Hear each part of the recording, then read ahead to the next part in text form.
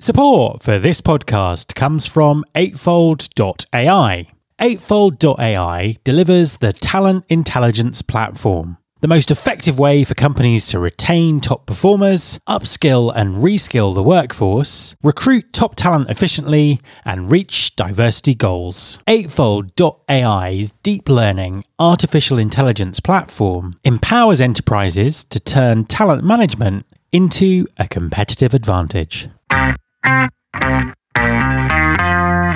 There's been more of scientific discovery, more of technical advancement and material progress in your lifetime and mine than in all the ages of history.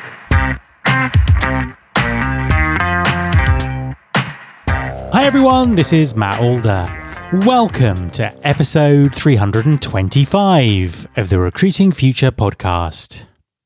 Recruiting at the C-level presents some unique challenges. Perhaps the most prominent being the long-standing inequality of the number of women hired at board level. The sudden move to remote recruiting has also significantly disrupted executive search's traditional high-touch candidate experience. My guest this week is Vanessa Klein, a partner at international search firm Caliber One. Vanessa worked as an in-house recruiter earlier in her career and has some valuable knowledge and insights to share on the current challenges in executive recruiting and the drive for more equality in the C-suite. Hi Vanessa, and welcome to the podcast. Hi, Matt. Great to be here. An absolute pleasure to have you on the show. Could you just introduce yourself and tell us what you do? Sure. My name is Vanessa Klein. I'm a partner at an executive search firm called Caliber One. We are a smaller, but a large on the boutique side of executive search. And we have offices in London and throughout the United States. And I focus on consumer technology companies and helping them build out their leadership teams. Tell us a little bit about your backstory and how you got to do what you do now. Well, I think very rarely have I met a recruiter who set out to be a recruiter. It seems like the sort of thing that people often fall into, which is also true for me. I actually started out in major gifts donations, so fundraising for a large national nonprofit, and fell into executive search with a small firm in the Bay Area. And from there, my career took off, and I've worked in-house with internal executive search functions, and then on the retained search side, where I've spent the bulk of my career, and I'm currently now. I can say that I started out initially focusing on nonprofit clients, and that lasted for about 6 months before I got pulled into all sorts of different projects.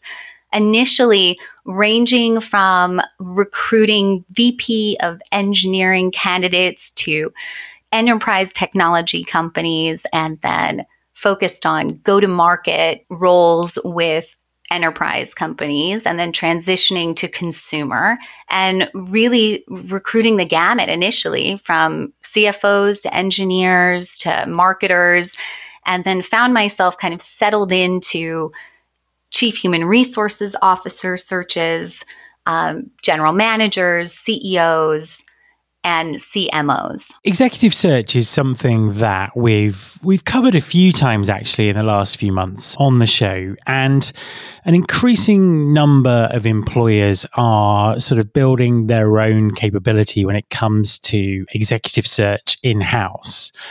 What would your advice be to employers who are doing that? I think there are a few good examples of companies that have done that really well. One being Apple, another being Nike, and Cisco have all done a great job at building internal executive search functions. And what they have all in common is they recruited partners like myself from search firms to lead that effort, and then built out teams that are a mix of both associates from retained search firms and internal recruiters who've spent their career working with companies on the inside. And I think that mix is really important because you find that executive search partners are used to working with clients, and internally that would be various stakeholders, hiring managers. and helping them flesh out what it is that they really need and educating them on how to go about finding that person and the most successful way of recruiting them and getting them interested and what the interview strategy should look like. And I think that skill is essential. Then you combine that with the research chops that you find in associates or research analysts at external firms, and you combine that skill set with the people that have grown up on the enterprise side and spent their career within a company. And I think that's pretty much the magic mix. I think it's a mistake to rely only on internal recruiters because they don't tend to have the breadth of experience getting different personalities, different hiring managers on the same page. And external partners are often persuasive and able to help guide the search in the direction that it needs to go. In other words, managing the client well. So executive recruitment is obviously very high touch when it comes to candidate experience. How has the pandemic changed the way you work this year? How are you able to do what you do under the restrictions that we've had? Well, Matt, that's a great question. I think it's constantly evolving. And the biggest challenge has been I've recruited a number of C-level executives that I've only met via Zoom and that the client has only met via Zoom. And that's a completely new thing to ever happen. You can never previously imagine bringing on a chief revenue officer and having never met that person in, face to face or shared a meal. And when I'm working, for instance, I have a CEO search that we're about to extend an offer on right now. And that CEO candidate has never sat down with the founder or the executive team outside of Zoom. And it presents the challenge of how do you really get to know someone when you can't create that informal get to know you context that we so often do, which is we'll advise clients, set up a meal, bring your partner and the candidate's partner and have dinner together and really get to know each other in a more personal way. And we haven't been able to do that. So it's resulted in a new way of trying to establish those kinds of relationships. And we've done that by sending catered kind of pre-boxed meals or wine pairings with charcuterie plates and set up Zooms and having people get together that way and trying to create that atmosphere that's conducive to real authentic conversation that's outside of an interview context. So I think that has been the real challenge. For me personally, I normally will fly out to wherever the candidate is and meet them. Where I haven't been able to do that, so I'm only able to meet them via Zoom. And how that's changed my process is instead of having my check-ins with candidates on a phone call, it's Zoom instead. So at least we get to see each other regularly, which builds a sense of familiarity. One of the other big issues that we've been talking about for a number of years is the inequality of female representation in the C-suite. Is that something that you're seeing improving? And what are the key issues around that at the moment? Well, that's a big hot button issue, Matt. And I would say absolutely almost every search that we're working on across the firm, the mandate is to present women executives as part of that slate of candidates, without a doubt. And we have clients that have even said, we want to hire a woman. We only want to see women candidates. So the emphasis, I think, has certainly improved. And we've seen across companies that board members being recruited are women. That's huge right now, adding women to boards, not just of public companies, but of earlier stage companies and in the VC community. VC-backed tech companies are all doing the same.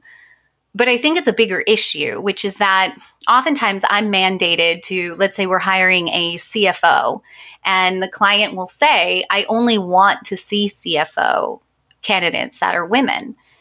But they also only want to see candidates whom are sitting CFOs. So in other words, we're being asked to recruit women who are already at the top of their career and recruit them into a new role. And frankly, I think I don't think that's really improving the situation for women. I think what improves the situation for women is companies thoughtfully creating strategic recruiting plans from their most junior level roles, where they're recruiting women and creating a path internally for promotion. And I haven't seen, or that hasn't been what I've been hearing from HR leaders and CEOs, that it's very much, let's recruit a woman who's currently a C-level executive and bring her into our organization, which is great, but you're not making more room at the top for women unless you're building a pipeline of women candidates. And that means programs from recruiting women who have recently graduated from university and bringing them into your organization and putting them on a development track. That's where I think the biggest need is. And that way you're able to promote from within and grow women into these roles that you're looking to fill. And a related question to that, what can companies do to be more inclusive? Well, one of the challenges that I've seen pretty frequently is that a company will want to recruit a woman into their leadership team, and it may be that this is going to be the first woman on that leadership team.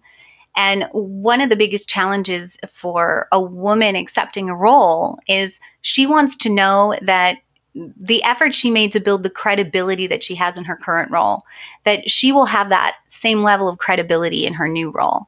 And that it isn't just that company B needs to have a woman on the leadership team, but that they really want that perspective, that they want that diversity of thought also.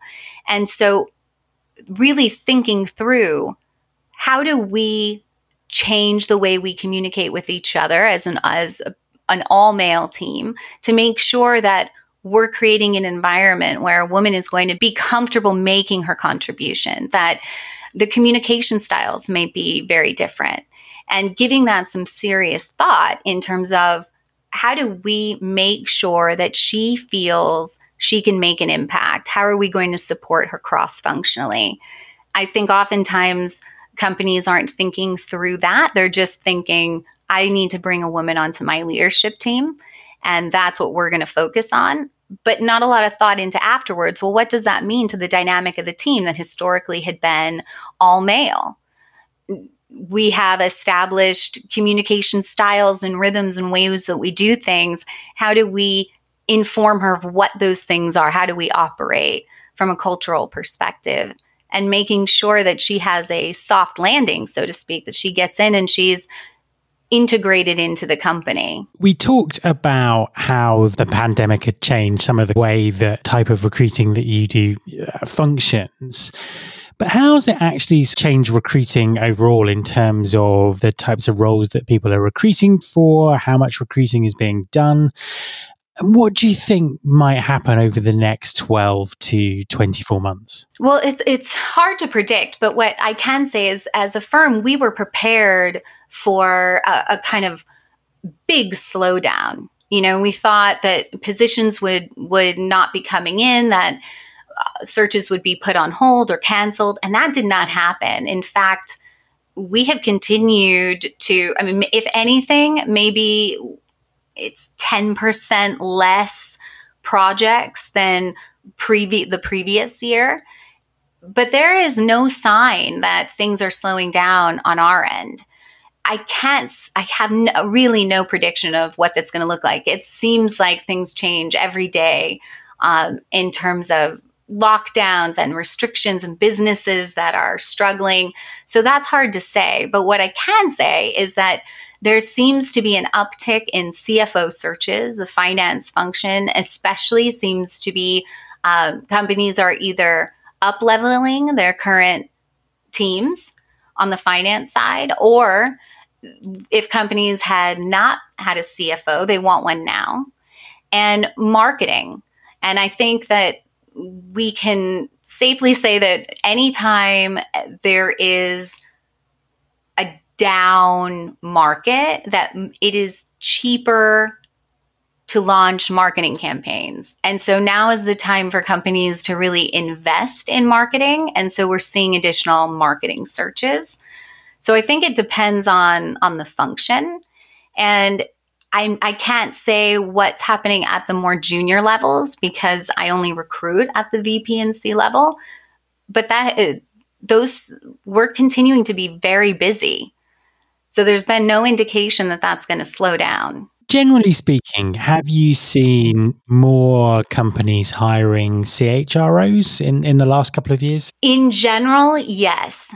And I think that started a few years ago. There was an increased emphasis on HR leadership. And I think for a number of reasons. One, similar to how marketing became much more of a valued function when technology emerged that could measure the success of your marketing function. There are now various technologies and tools that can measure the success of your people function, of your HR function. And so bringing a more quantitative approach has enabled CHROs and HR leaders to be more valued because boards, CEOs, the investors can see the value that they bring.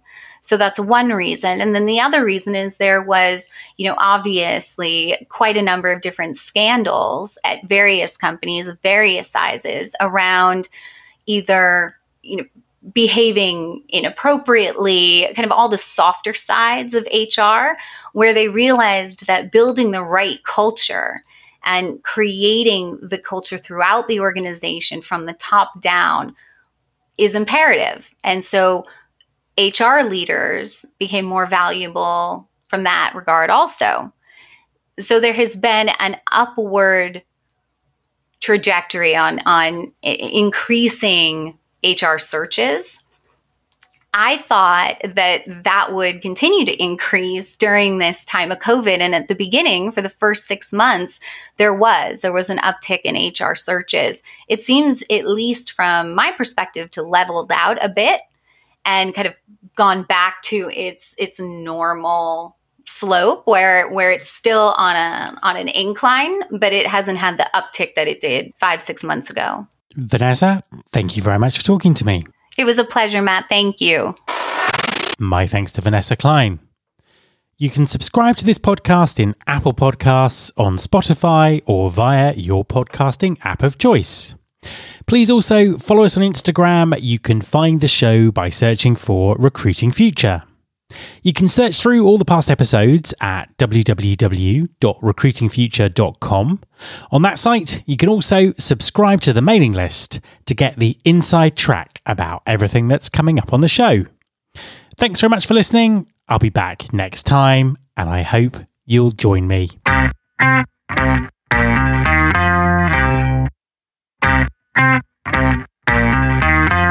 This is my show.